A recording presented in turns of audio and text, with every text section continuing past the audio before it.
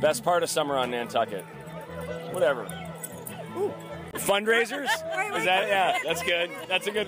I haven't heard that before because there's so many fundraisers. There are so many, and we're at. My favorite thing is my vegetable garden, picking veggies and going swimming at the beach and going on dog walks. Part of summer is. I'm a teacher, so it's awesome for me.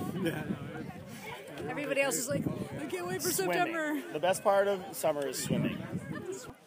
And we planned this. We already knew about it. Her fiance had checked with my husband and I. So we planned a whole barbecue on the beach. He took her to the summer house and proposed. Aww, and then we sent him a text saying, hey, we're with your whole family. Come on down to the beach. On Somerset? I mean, on Sconset Beach. No. That was their thing. They were out there. Yeah, but I'm saying, where'd you guys set up the... We set up on Eel Point. Oh, okay. Gotcha. Okay, and that's knowing that's her most favorite thing to do on Nantucket, because we were married here 32 years ago. Oh, wow. So I've been coming with my kids, yeah. So that's her most favorite thing, and he knew that. And he said, I'd love to do it. So we set up the whole barbecue while he was busy proposing. Is this the doctor? No. Okay. He already married my older daughter. And Linus. Well, they're marrying well. Yeah, they're doing okay. So summer barbecues, what would yours be? Summer. I like getting up really early, like at 5:30 or 6, and going for a swim when nobody else is out. In the ocean? Yeah. By yourself?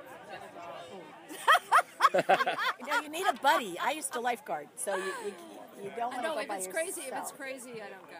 No, what beach? But I'll go to Gaza Strip. Over by Cliffside. You know the little strip. Oh, okay. Or I'll go There you have it, swimming, safe. the common theme of some folks' favorite part of summer on Nantucket. And I did it too. I took my dip this morning walking the dogs out by the Radio Tower Beach. I jumped in the ocean. It's funny listening to those different people talk about the different spots. And one woman, everyone has a different name for these different parts of the beaches. Gaza Strip, I'd never heard that before. Everyone's Ladies. Where's Ladies Beach? Where is Split Rail? 14th Pole, is that one? I don't know. Everyone's got these different names, and it's hard to keep them all straight. But nonetheless, everyone's a good ocean swim. Who doesn't like a good swim in the ocean? And this is the time to do it because weather has been amazing. Today is August 11th, 2015, and today is very special because it finally came. It's here. It's been 28 days without rain, and it is raining now, folks. It is raining, and it's awesome. The lawns and plants and flowers are loving it, and it looks great. It's nice to see some rain. It's nice to have some cool weather because we're in it. This is the push. This is the August push. Few more weeks, and things will slow right down. The island will breathe a nice big breath. I'm looking forward to it, as are a lot of people. But it's been a great summer. I went to a couple cool events. I'm becoming a Nantucket socialite. I love it. Kind of. Not really. I just went to the first event that I went to was the Nantucket Safe Harbor Animal Rescue Dog Fashion Show. I got to walk a Newfoundland down the runway, which was pretty hilarious. And then this Sunday, I went to the Almanac Artist Colony fundraiser, the bocce tournament, which was really affordable. I want to make that very clear. Some of these fundraisers that happen out here, there's just they're too expensive and they're not accessible to people like myself and other, $50, $100. I'm happy to contribute, but some of these fundraisers that happen out here, $1,200 a ticket, even $500 a ticket. I know it's for a good cause, but you eliminate half the people that could potentially be needing to support it by putting those prices out there. But whatever, that's just something that I'm noticing living out here, that some of these fundraisers, it's like there was one in particular that I would love to have gone to, and that was during the Nantucket Comedy Festival with the Farley brothers or the Coen brothers, I forget. I should know because I'm talking about it. But either way, the price was $1,000 a ticket. No, thank you. But I would have loved to have gone and spoken with the Farley brothers. Or is it the Coen brothers? I can't keep the brothers straight. I'm sorry, folks. Listen, I'm doing this off the cuff while my daughter is sleeping, trying to get this out because this episode today is episode number 15. of Inside the Whale, Nantucket's first podcast. I'm your host, Doug Cody. My guest today is a Nantucket icon, a legend. I'm going to say it. He is a legend. None other than Gene Mann. He's the man about town. He is a wash ashore since 1968, I think. And Gene took the time out of his busy day to sit down and talk with me, and I got to pick his brain about going to these little cocktail parties and ask him questions like, does he ever get sick of it? What's it like going to all these cocktail parties? How do you not become a drunk? Gene is a wealth of knowledge, and there's one thing that Gene was passionate about that I learned through my conversation is he loves Nantucket. He does. He's a true lover of the island, as I am slowly becoming too. As I live and learn and meet people out here, I keep meeting more and more interesting people, and Gene was on my radar when I first got here and started the podcast, and I got him to sit down and talk about his life before the island, his life on the island. What a great guy, and I can't say enough, and a big thanks to him for sitting down. He's a little window into the past of Nantucket, the present, and the future. That being said, let's get to it, folks. Let's hear my conversation with Man About Town, Gene Mann. Here we go, folks. It's time to go Inside the Whale. Rise now, ye white whale. Show us your crooked jaw. Show us your wrinkled brow. Rise. He rises!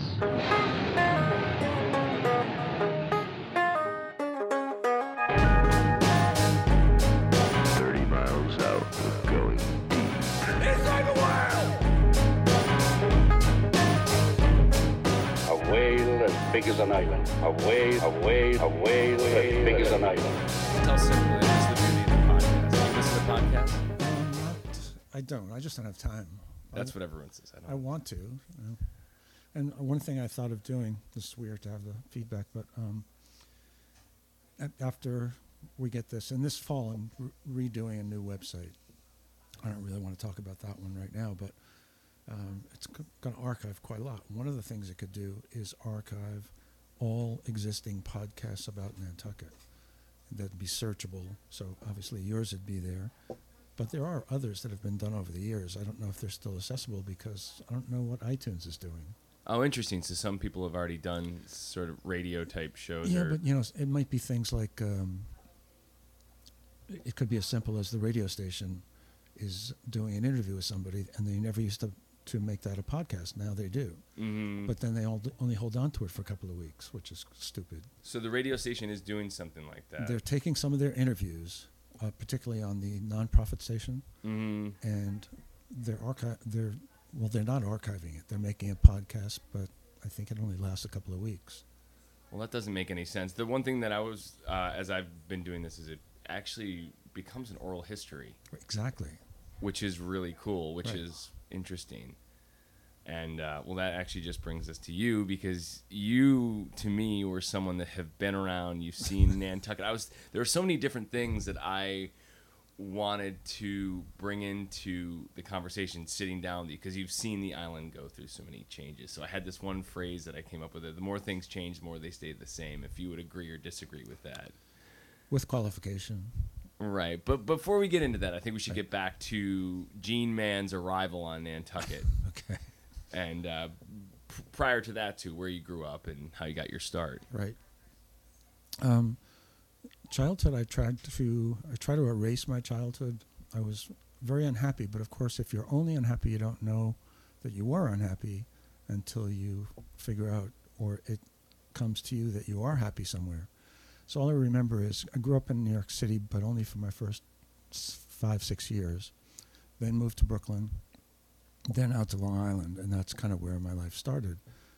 And I just didn't like it there. I didn't like school. I felt smarter than all the teachers.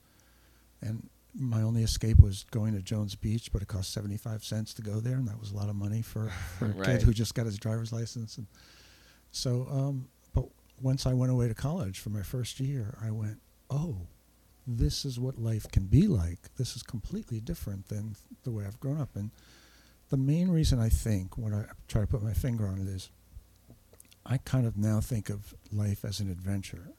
But what I mean by that is, for example, with one day I decided this island needed a TV station.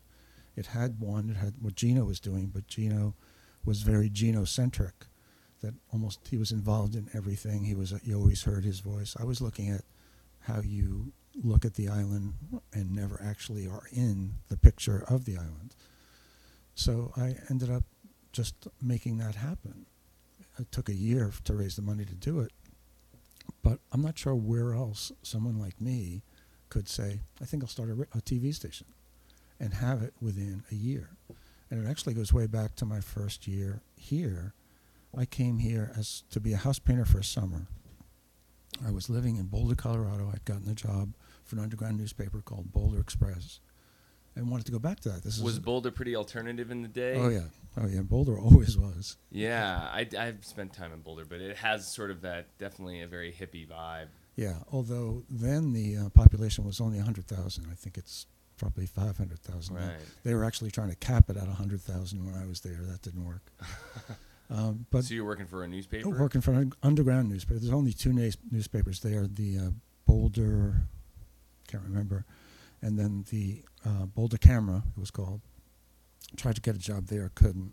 And then there was an underground newspaper. So I walked in. I was hired on the spot, offered $50 a week to write and photograph for them. So I did that over the winter, and I wanted to keep that going, but I'd heard you could make so much money painting houses on Nantucket. Did you know someone on Nantucket at the time? I had visited, well, this goes back further, but yes, I was visiting a couple of friends. One of them was Chick Walsh, who ended up many years later owning the Opera House, not owning, but actually running the Opera House, and then owning 21 Federal. And this goes back to 1967 when I went to protest the Vietnam War in Washington, D.C. with a couple of my friends. And one of my friends had a friend who had a house in Georgetown. And we ended up staying at that house. And I was the manager of my friend's band. It was called Fat City 5. So I was the manager, and we were the only people in our college who smoked pot. And at Georgetown, this group that we stayed with. And what college was that? Villanova? Villanova, yeah. And then at Georgetown, these guys were the motorcycle crowd. They all were beautiful. They all had big hogs, and they would drive around every Sunday. And they were the only ones in their school that smoked pot. So we were sitting there one day, and somebody was, "Hey, you smoke pot?" "Yeah, I smoke pot." "You smoke pot?" And from then on, we became great friends. It's amazing. And that still holds true today. Right. And I don't know if you know Terry Palmette. He's a photographer here on the island. I don't. He was part of their household down there. So my two good friends, when I first came here in 1969 to visit, were Chick and Terry. And I came here and I just went, this is the place I've always been looking for. I knew it almost. I would like to say the second I got off the boat, but it took about 2 blocks down before I actually said, this is it. And was it the steamship boat that you came over on back then? What was the transportation like when you got here?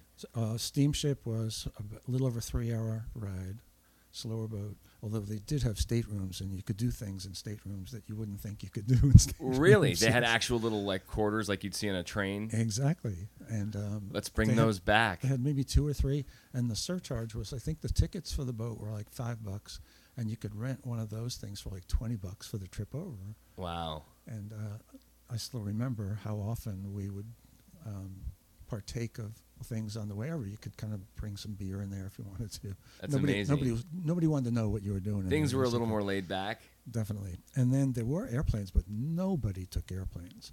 There was maybe 5 flights a day, and I never, I'm sure the wealthy people who lived here did, but it was always the boat. You never talked about anybody flying in those days. Yeah. Well, I want to go back to, you said you went to a Vietnam protest in Washington, D.C., and I immediately think of Forrest Gump in the movie, that scene where Forrest finds Jenny. Were you on the monument? Was it that kind of setting? Yes and no. What happened was when we had gone down for the to protest, but I didn't think I knew anybody, and we just got to know these guys from Georgetown, and it turned out Chick's brother, had rented out a big high school kitchen, I think, and had decided he was going to cook rice and vegetables all day long and deliver them to the mall. And then he looked at my Volkswagen bus and he said, "You've got a Volkswagen bus. Can you do this?" Oh man, is there a picture of you in the Volkswagen bus somewhere? Somewhere. We got to put that in the archive. Okay, that sounds pretty awesome. and so I said, sure. So we didn't get as close to the action as we wanted to be. We were out on the edges parking, but we were bringing these vats of vegetable and rice. And so I was there. And, if I hadn't done that, I think my life would have been totally different. I don't know where I would have ended up, but that led me to Nantucket. And when you get to Nantucket in 1970? 69, I'm visiting, and I just go, this place is heaven on earth. Then when I go to Colorado, I've got a job, and I think, job. Well, what I'll do is I asked them at the Boulder Express, could I go to Nantucket for the summer and then come back? And they said, absolutely. And they guaranteed me a job when I got back. So I came here. I knew you could paint houses. Most of the house painters were actually from Charleston, South Carolina. Not quite sure why, but it turned out that way. And I got to know some of them, got job painting houses. But probably after about 2 months, so I guess in early June sometime, I had met a woman named Janet Russo who had started a clothing store, and she realized she had a little bit too much space. And there happened to be a set of poles that kind of divided the space into 1/3, 2/3. So she said to me, how would you like to sublet this 1/3 here and make a photo gallery out of it? And I went, wow, that's pretty cool. So I started paying her rent, and now I own a business on Nantucket. It's pretty fast. That's like 2 months in. Then about a month later, because I was a photographer, I used to go into the camera shop all the time, and the guy who ran it really wasn't happy doing it. And one day he literally threw the keys at me as I walked in. He said, I can't stand this place. I got to get the hell out of this place. You run it for a while and see what you think. So he gave it to you? He threw me the keys, and I keep waiting that by the end of the day he's going to show up and go, oh, well, I thought about it and I really want it. 2 days, 3 days, 5 days, a week passes, and I go, his name was Charlie Folger. I go, Charlie, are you coming back? He said, no, I told you I'm not coming back. If you like it, buy it from me in September. I went, okay. In September, I offered him $7,000, and he took it. And you bought the shop. Now, where was it located? Right smack in the middle of town. It's where Meadow and Main is. Yeah. If you face the front door of Meadow and Main, it was the very first shop over, right there on Main Street. Although it was an old, funky building at that time. Wow. So you bought the camp, and would you develop film and the whole works? Yeah, the dark room. Worked all day, did the dark room all night long. Oh my God. Absolutely, and then put a gallery in there. So I moved that in. We called it the Quintessence Gallery, and gave shows of any island photographers. And it was a kind of place where hippies just hung out. We had a big basket of mail, so people could travel the world and still come pick up their mail here. Yeah, there's that picture in Stubbies of I think it's from 1975, or it was a bar closing, but that picture to me is so fascinating because it's an era of Nantucket, and I guess I want to get a sense of what Nantucket was like when you got here. Who were the people here? Who was vacationing? What was the overall vibe of the place when you got here? Well, you're right to say that picture you're talking about is the Bosun's Locker, and it actually took place in 1970. It was the last year of the Bosun's Locker. And it was a 2-floor restaurant. Not too many people actually made it to the second floor. But it was a bar that had every ilk of people on the island, from plumbers to politicians, to rich people, not rich people, children, animals. Actually, very much the way Cisco Brewers is today. If you want the feel of what it was like here in the 70s, just go to Cisco in the afternoon and take a look around. And that was the demographic of what was going on back then. A lot more hippies, but the bar was someplace. Bosun's Locker Bar became the biggest place to go because most of the people were in the trades. So there were house painters, there were people who became plumbers and electricians or assistants to them. And that's really the industry that existed here, was building trades. So on a rainy day, nobody could work. Well, that hasn't changed too much. Not too much. And piled into the Bosun's Locker and basically sat there all day, and that was kind of the center. And if you had to get a message to somebody, you just left it at the Bosun's, and somebody would get the message. Yeah, it seemed to me, too, there was a lot of Wes from the Bean. He told me when he first got here. there was just a lot. It was a lot of artists, painters, and photographers, and a lot of people that were, like you said, hippies or alternative. So was Nantucket really an alternative lifestyle destination for people back then, do you think? Yes, definitely. And what I found interesting back then was the perception of the island, because here was an island who was already colorblind, so there was never any black-white problems. Everybody was considered equal. They had already accepted gays. Same thing, you go into any restaurant, there's just no exclusion of anybody, right, except hippies. So this island was several years behind the time, and it used to really irk me when I was doing the house painting. I still remember we painted this big house out on Brand Point. It was actually the bowling house. I remember that. And a lot of us had to be up on the roof covering, painting up there. And a tour bus would go by about once an hour. And I still remember one day the tour driver goes, "Oh, and these are some of the few hippies we have here on Nantucket." Like it was part of the show. So the next time they came by, I went, "Okay, from now on, every time they say that, we're all going to turn around, wave on cue, and then go back to painting." Oh, look, there's some hippies. Right. I remember that every time I tried to cash a check for more than $1,000, the people at the counter had been told not to give it to me because I was gonna spend it on drugs. I would actually demand to see the bank president, and the bank president would come out, and his name was Hank the Bank, his nickname. And Hank would say, "I know you're going. That's what you're going to do with this money. You're going to go buy that weed." I said, "I'm going to New York to buy books," and he goes, "You can have them sent to you." And we'd argue, and then he'd go, "Okay, here's the money." Wow, so kind of hot. That was the thing against hippies. And then I remember I got the shop. Now, when I say hippies, I at that time had a beard. I had long hair, still had hair on top. I never wore shoes. I barely wore them in the winter. I just really didn't like shoes. And when I'd walk down the street... Were you living at the studio, too, at the time? No, actually, I had a house out in Pocomo, on the water, a beautiful house. I don't know if you saw that picture of me on the roof of a house. No. Okay. That was in a recent article of Mad About Town, but originally written by N Magazine. Rob Cucuzza wrote it. And I lost my train of thought there. Where was I? Oh, you were just saying about where you lived out in Pocomo, your house. I had asked, I was just curious if you were living during that time where you were living. You said you're living out in Pocomo. So I hardly had shoes on, and when I would walk around the town before I got the camera shop, it was as if, this is in my mind, the image of a little old lady walking toward me who would change her direction and cross the street. So like I'm exaggerating. I'm exaggerating. But there were people that crossed the street rather than walk past us because we were hippies. The local kids, which was mixed with all nationalities of people, the actual islanders, they hated us even.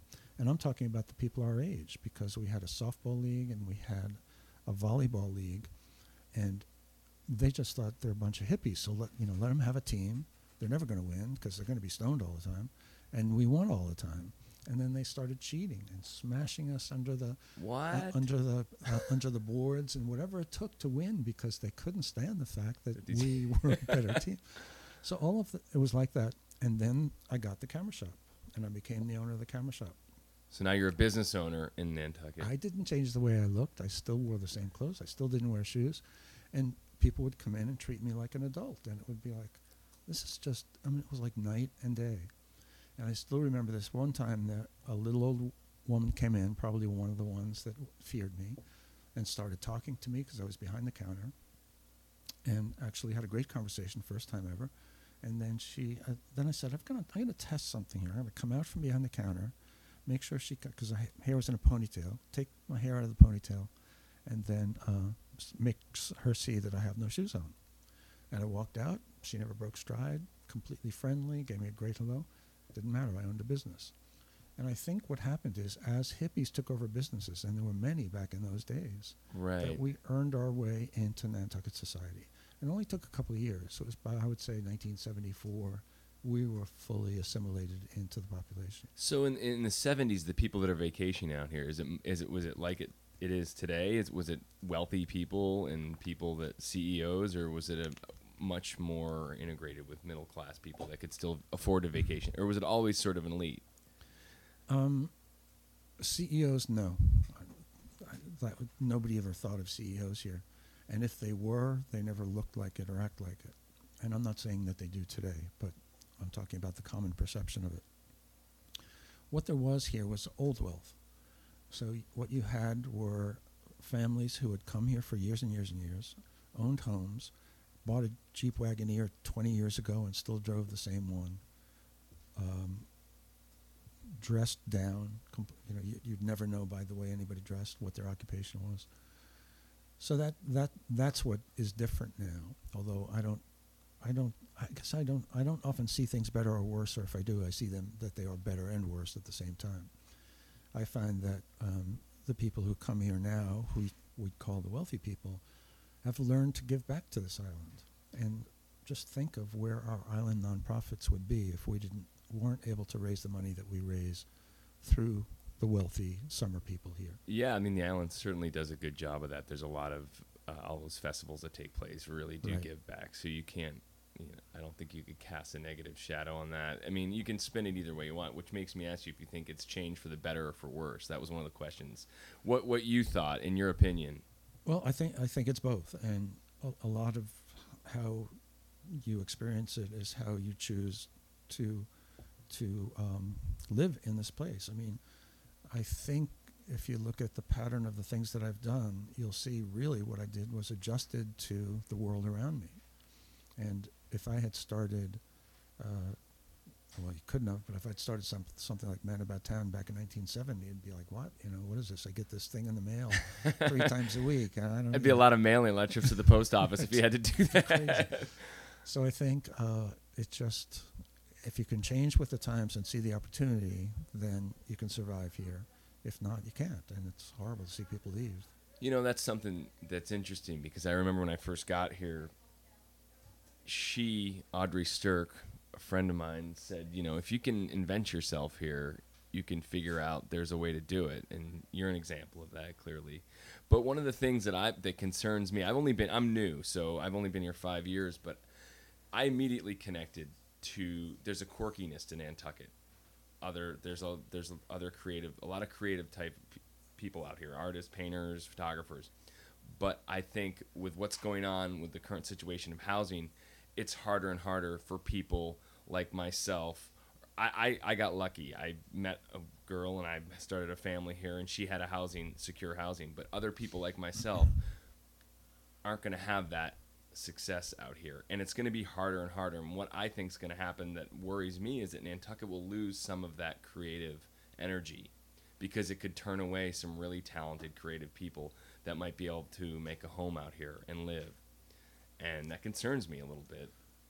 Yeah, and I guess on paper it does me too, but then if you look at the trends, I'm not seeing that, and certainly we all have people that did leave. So I could be wrong.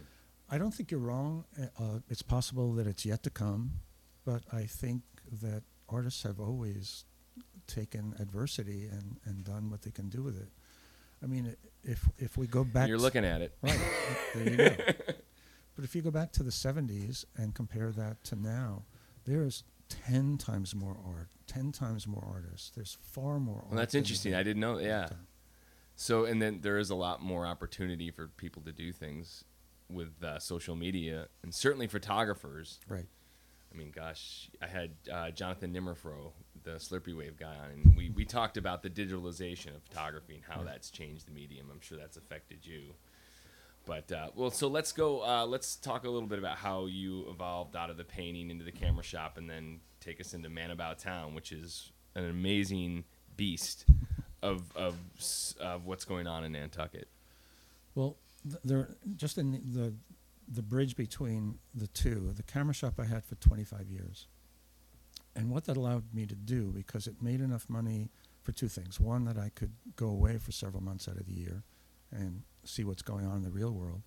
And secondly, that with a good staff, there was a second there. Yeah. I just lost the second part. So it allowed me to do some traveling and come up with, to start other businesses. Mm-hmm. So, and there was enough money there to start a business where there was a risk of losing money and hope that at least half the time I could make some money with it.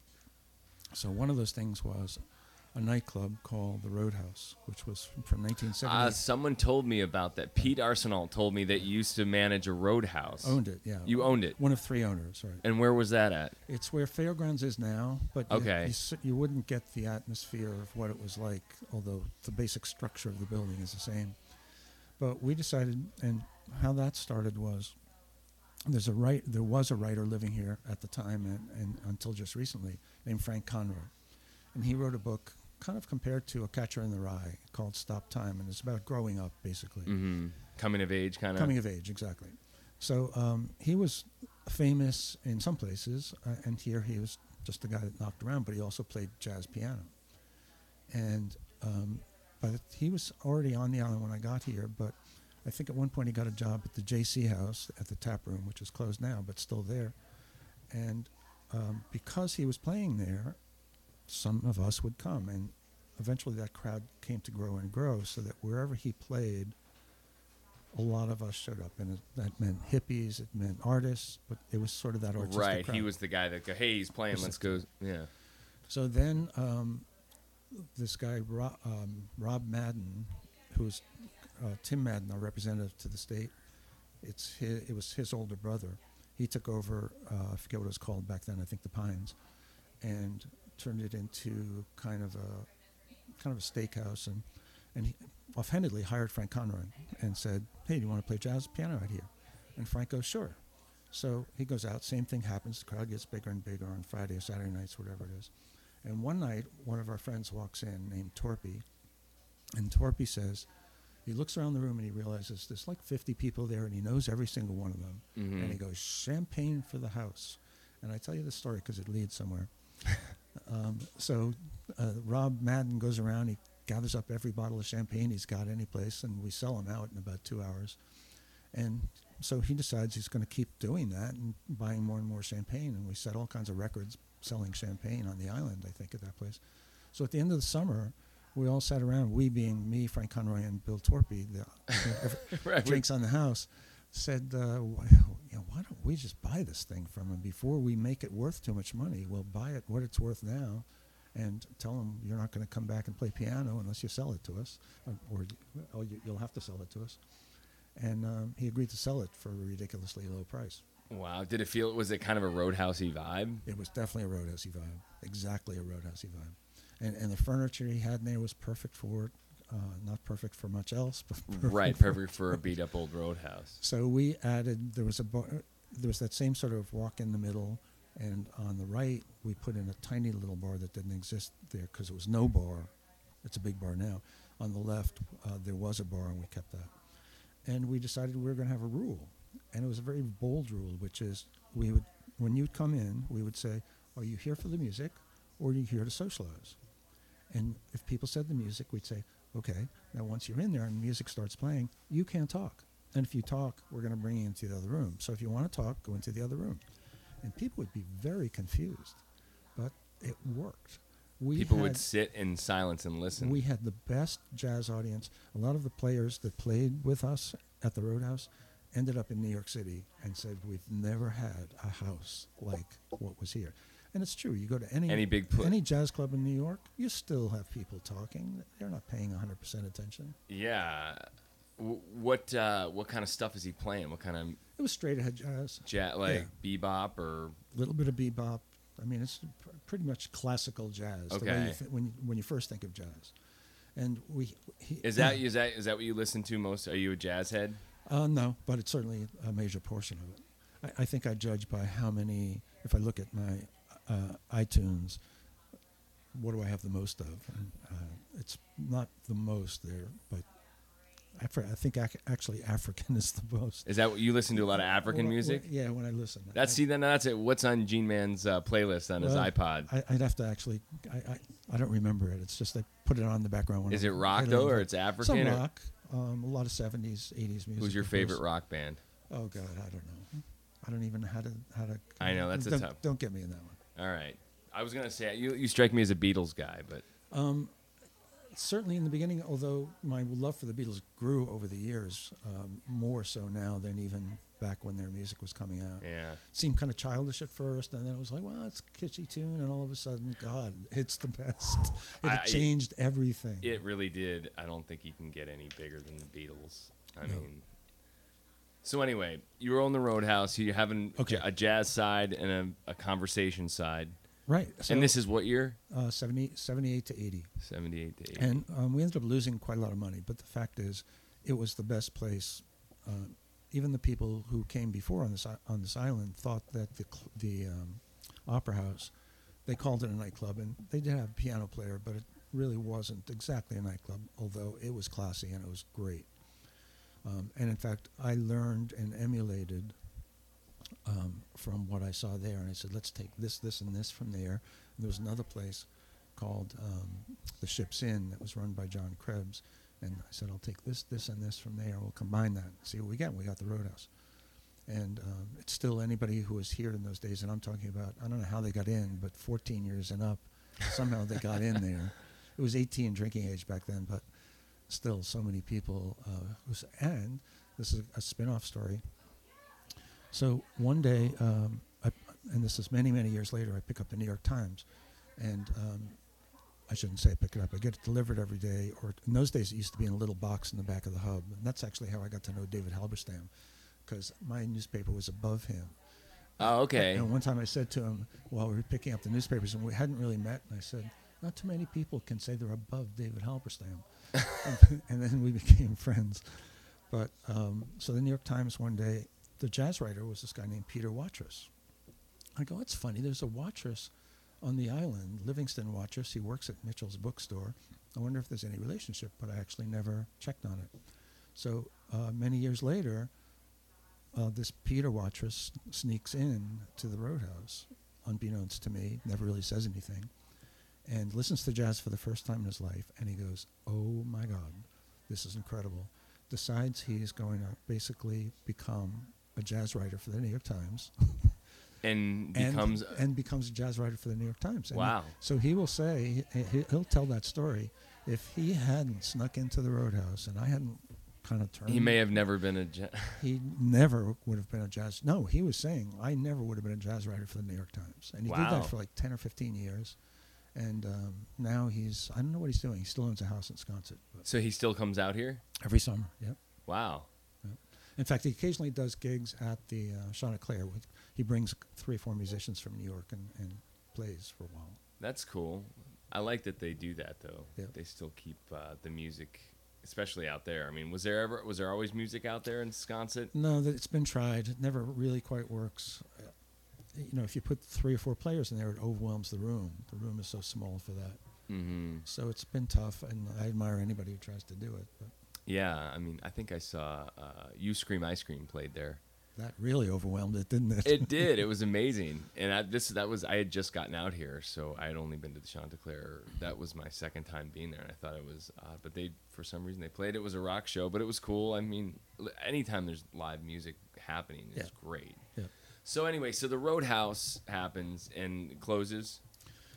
Closes, and then what business do you go into? Well, that's what kind of leads it in, because, all right, so for 25 years I have a business on Main Street, and I feel plugged into the island, like only working and living downtown can do. And so then I get the Roadhouse, and now I'm the center of the music world, the nightclub world. So I'm, again, totally hooked in. Then when that's over, it's 1980, and I'm still in the camera shop. I didn't sell the camera shop till... Oh, so you're doing the Roadhouse and doing the... At the same time, right, and doing a frame gallery. At one point I had 50 employees, 100 employees over the course of a year. And I'm just going, what am I doing? I can't do this. Oh, my God. So I dropped the frame shop. But after the camera shop closed, I had enough money for a year to basically figure out what I wanted to do. And actually I said, okay, I have 2 ideas. One is a jazz festival. And that's when I called up Peter Watrous. And I said, do you want to do it? And he said, I can. I'm still writing for the Times. But after I'm finished, yes. And then secondly, I wrote a business plan for a TV station. And it turned out eventually it took a year, or it took 3 months probably of shopping it around, and Tom Scott was one of the people who walked in and said, okay, I'll put you over the top. And he then, a couple of years later, decided his ideas were different than mine, and the best way to accomplish that was to basically buy the entire station from me and my partner at the time, and then do what he wanted. So basically, yeah, I created it. Tom looked at it and said, I can do better than that. He buys it, makes it kind of a national company. Was that the Plum TV? It was Plum TV, right? That was Plum TV. And Plum TV was supposed to be a TV network that loosely covered luxury vacation areas, Aspen. Right. Because I do remember it when I was in Vail, Colorado, and I remember seeing Plum TV out there. Right. Yeah, I mean, my business model was local advertising, and I soon realized there just wasn't enough money to support it. So Tom looked and said, I want to do this, but I can't just stay with local. So if I'm going to go with national brands, I've got to show them a market that they don't have now, which is luxury. So Tom didn't head out to, just hang out in luxury places. The business model only worked that way. It only worked for that and demographic. I thought it was the best chance that it had of succeeding. So I was happy that he did that. So now I find myself totally unplugged from everything, because once I had the TV station, we used to go around and cover all the nonprofit events. So I'd be invited everywhere. And one night I'm sitting around going, I'm just like everybody else right now. I got to pay. I said, it's going to cost me $50,000 to go to these parties that I was going to all the time and being free and getting free into those parties. So I actually thought it out, and I said, how can I get plugged back into the island? And I just went, okay, I take pictures, I write. What can I do? I've got 200 email addresses. Those are my friends. I said, well, what if I'll start by doing a calendar that tells people what the really interesting things are to do, because many of the other calendars listed everything that was going on, and that was too thick to get through. Or they listed only the things that their publication, that the people advertised in. Or another one listed basically only the nonprofits. If you wanted to go to the movies, there was no place to look it up. It was that simple. It was crazy. You'd have to literally go downtown and see what was on the marquee. Right. Or you could call, of course. But still, people want to see that in a listing. And then I realized the same thing about music. Nobody ever knew where the music was. There was no consistent listing. So I said, I'm going to concentrate on those two things. And I sent out the first edition and little notes about, I saw this movie. So they were just email blasts? Just an email. The first one was a one-pager and tiny little text and no pictures. And it was just, and I would end everything that I planned to go to. And if you come, I'll be there. Because that's another thing, too. If you, realizing there weren't that many, 10 years earlier than this, it was hard to, there was far less music, for one thing. So how do you find out about it? And then who's going to be there? Especially, think about the first time maybe you went into Nick's and you go, I don't know what this place is going to be. Right. Who's going to be there when I get there? But if you know somebody's going to be there and then there's 200 people on the list and another dozen of those people show up, all of a sudden it's now a great place to be because you got friends. Exactly. So that's how it started. And after that first and second one, everybody went, I hope you're going to keep doing this. This is amazing. I went, wow, maybe this could be an idea. So I did it for about 2 years until somebody I'd never thought of advertising. I was still trying to figure out what I was going to do with my life. And I start getting these requests. Do you sell ads? And I went, oh. Ding, ding, ding, ding. Oh, really? Yeah, I can get and then paid it just for this. Exploded after that. And so we're at that point early on, were people inviting you to the cocktail parties? Because you where they're like, oh, well, Gene's got, because you're at every cocktail party. That was another question I had. How many cocktail parties do you think you've been to? If you had to ballpark it, is it over 1,200? Or 5,000? No. Oh, you mean in total? Total, yeah. I was thinking that. I'm driving here. I'm like, I wonder how many cocktail parties Gene's been to. Well, 2 years ago, I counted, so 2015, 14, 13. I counted 2012, how many events I covered. I didn't break them into cocktail parties, but assuming I probably had a cocktail at every one. And it was 186 events that I covered over the course of a year. It would seem like it's more, but it's not. Yeah, I mean, but now it's to the point, you've built it to the point where if there's an event and you're there, it's an event. You're the guy that makes it an event, Gene. And that's weird. But I see that happen. I watch a room get really excited. People start moving around faster and they start talking a lot louder. It's crazy. It actually happens. Why do you think people love to have their picture taken in those settings? That's a good question.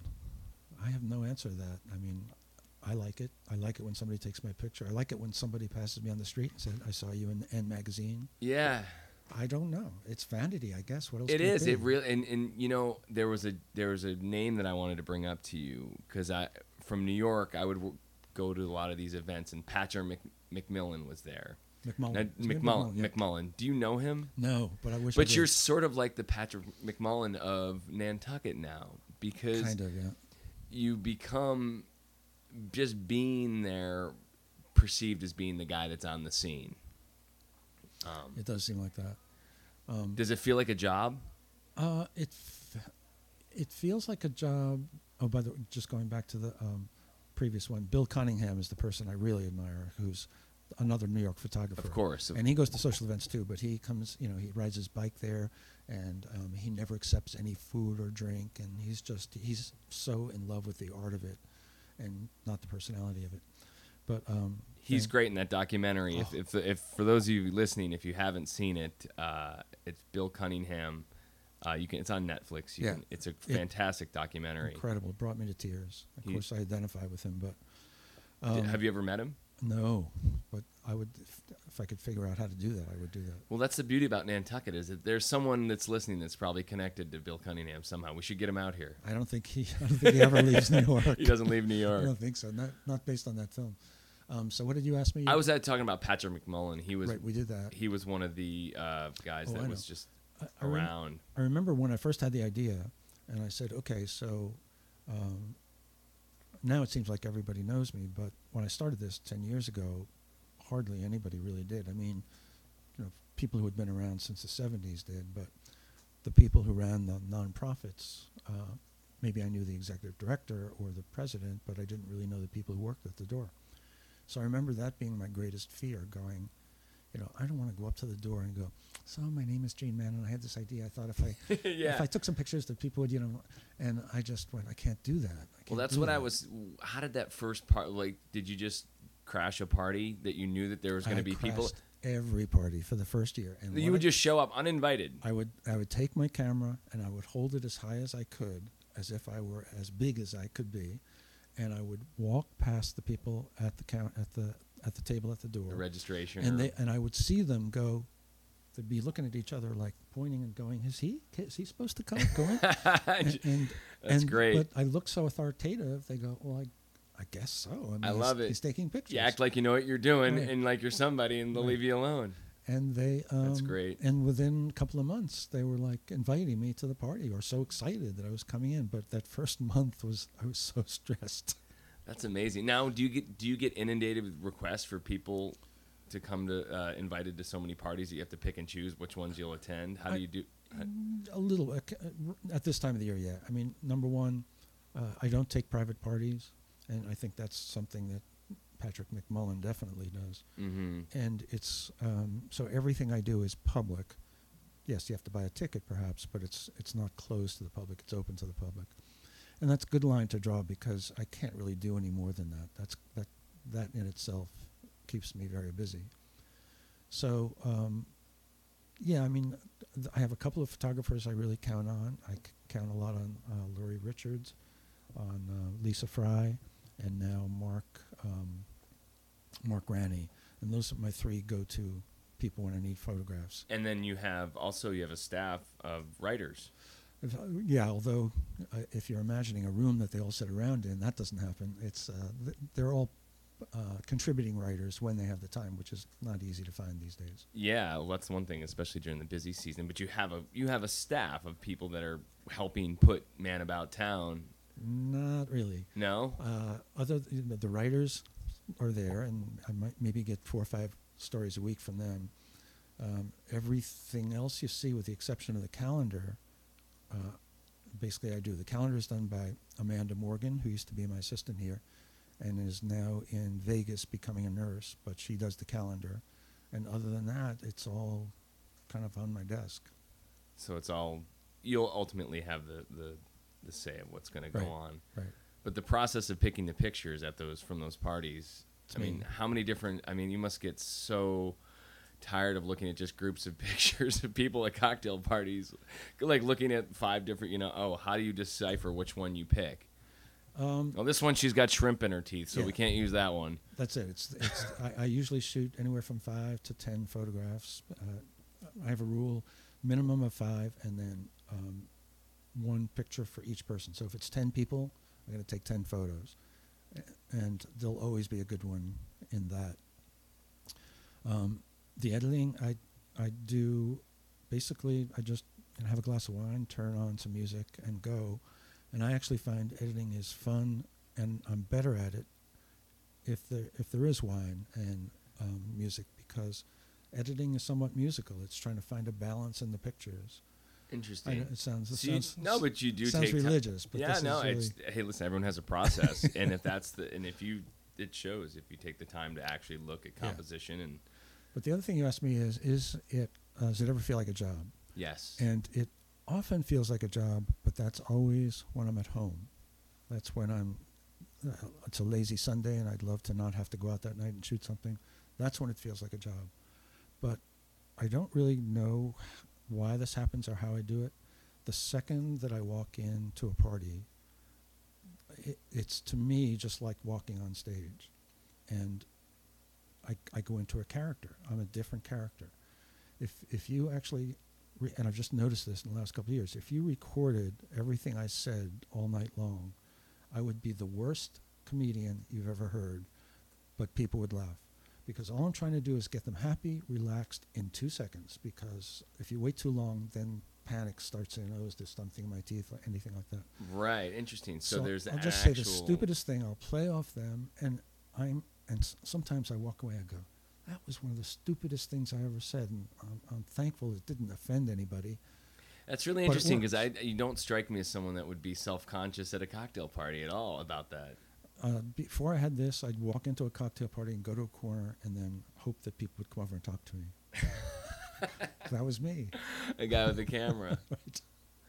Well, maybe back in the day, if you'd had your ponytail and your bare feet, they'd be like, who's this guy? I want to talk to this guy. Yeah. Or not. So what's next for Man About Town? The website. Can we talk about the website? Yeah, I mean, it's in my head. It's going to be designed this fall sometime. And mainly it'll be an archive of the newsletter, because right now, if you heard your picture was in my newsletter, unless you can get someone to forward it to you, you at the moment you can't even find the pictures right away, because I decided to hold those back for a couple of weeks. But if you were in a story, there's no way to really find that. So whatever stories I write now, or my writers write, will end up on the newsletter, so that you can find all these. And people who may be trying to find out what Man About Town is, again, they're getting what's a website that looked like it was built 15 years ago. Yeah. Which is just, a list of events on the left. It's a little archaic. It's archaic.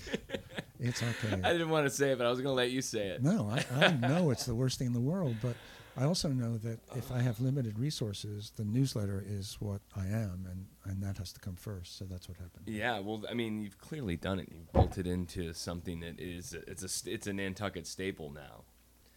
People get Man About Town consistently now, and it's how people find out about events, I think. Yep. And now, in some ways, the pressure's probably more on you now. You're probably more busier, right? I discovered something. You didn't exactly ask that question, but I thought you were going there. I discovered something that I never realized about famous people.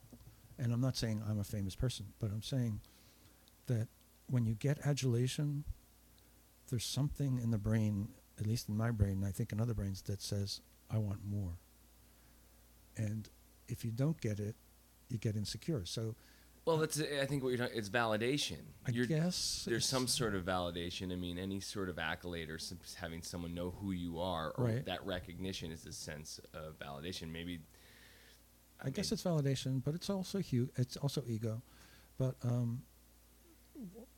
I now basically, sometimes I'm in my house for 5 days straight and don't come out and don't see anybody.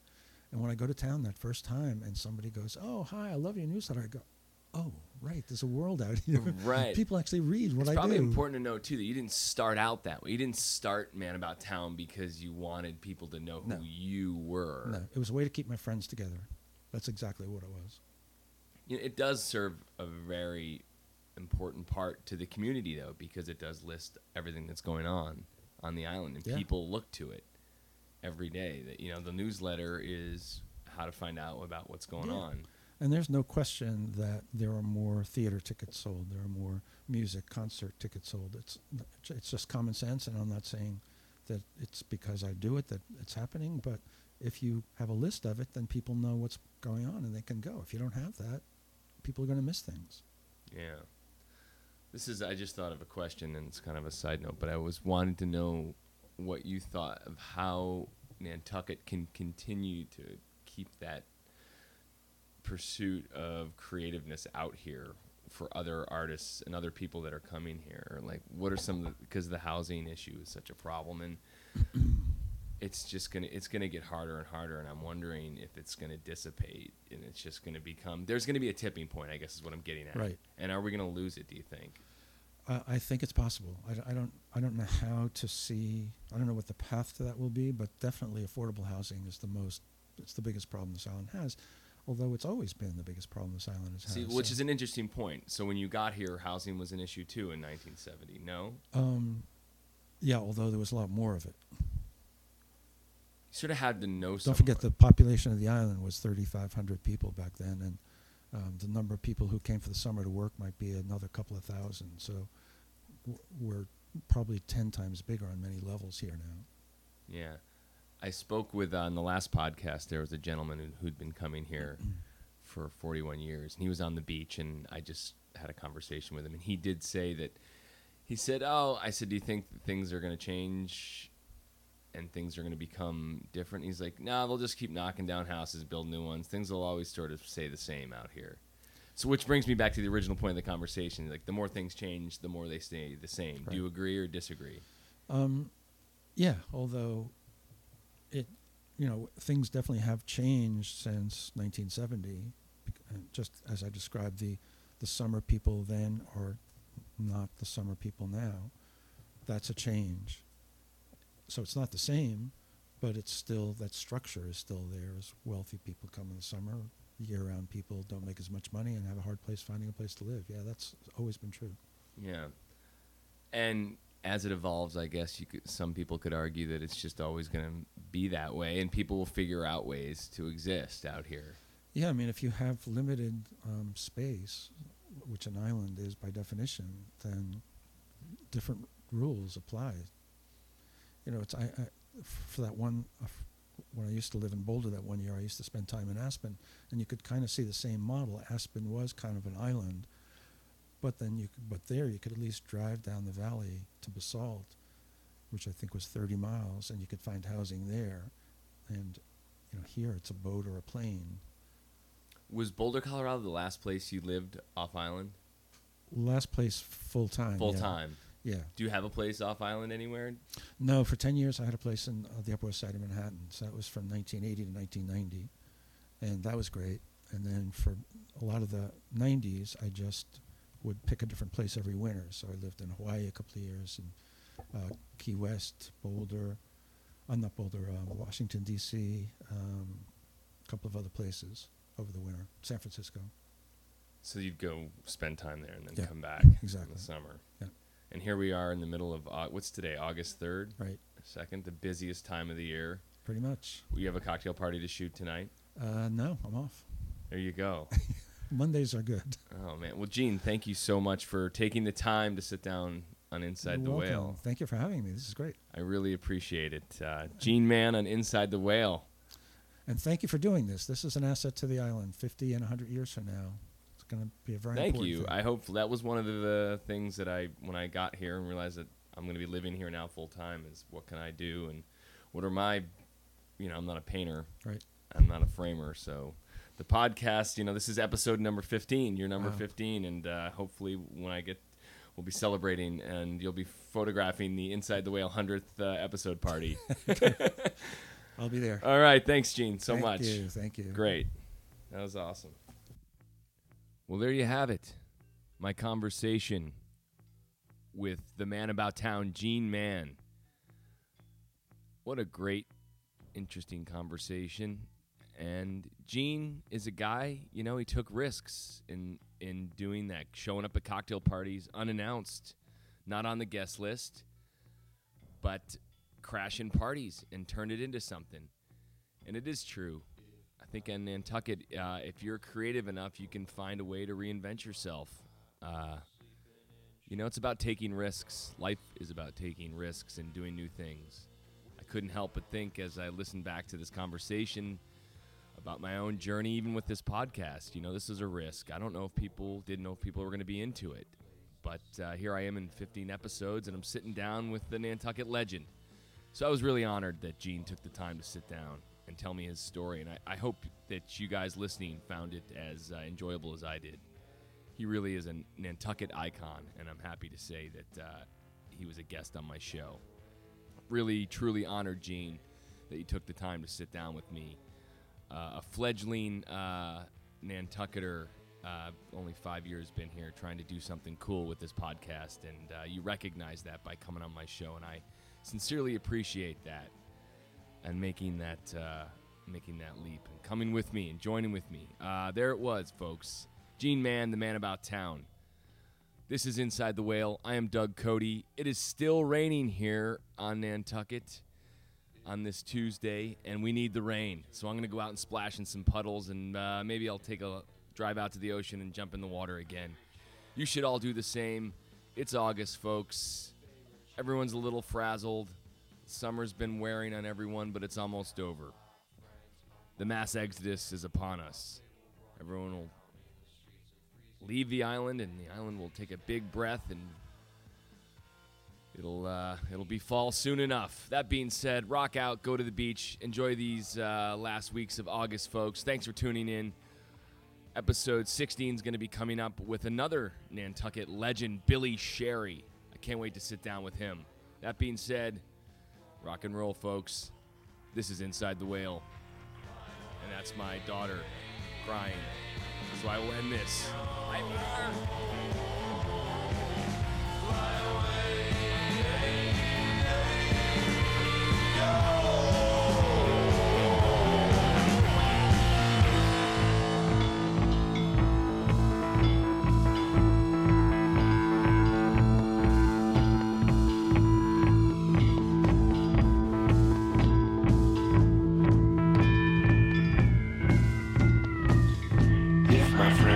Monsters and robots, they would need a special place to sleep.